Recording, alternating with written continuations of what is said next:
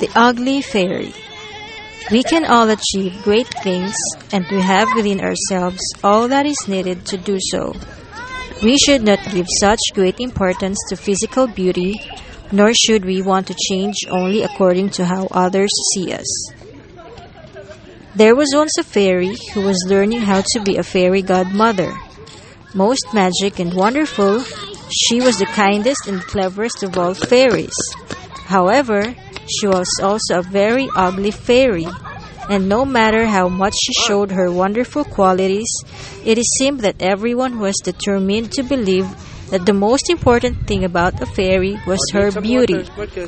In the fairy school, they ignored her, and every time she flew off on a mission to help a child or anyone else in trouble, before she could say a word, they were already screeching and yelling at her. "Ugly, get out of here, weirdo." Weirdo. Despite her being little, her magic was very powerful, and more than once she had considered using it to make herself beautiful. Ayun. Di mo naman ginagamit to, di ba? But then she remembered what her mother had always told her. "My dear, you are what you are, warts and all, and never doubt that you are this way for a very special reason." But then one day, the witches of the neighboring land invaded and destroyed the country, putting all the fairies and wizards in prison. Our fairy, just before being attacked, put a spell on her own clothes and, helped by her ugly face, she managed to pass for a witch. That way she was able to follow the witches back to their den.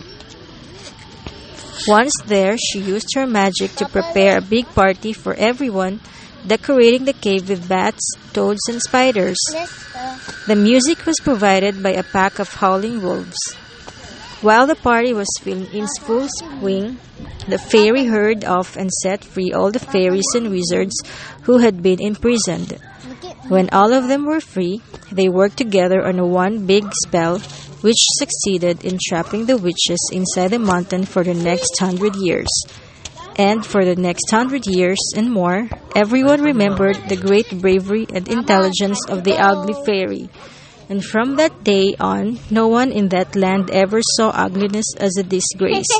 Whenever someone ugly was born, people were filled with joy, knowing that for that new person, great things lay ahead.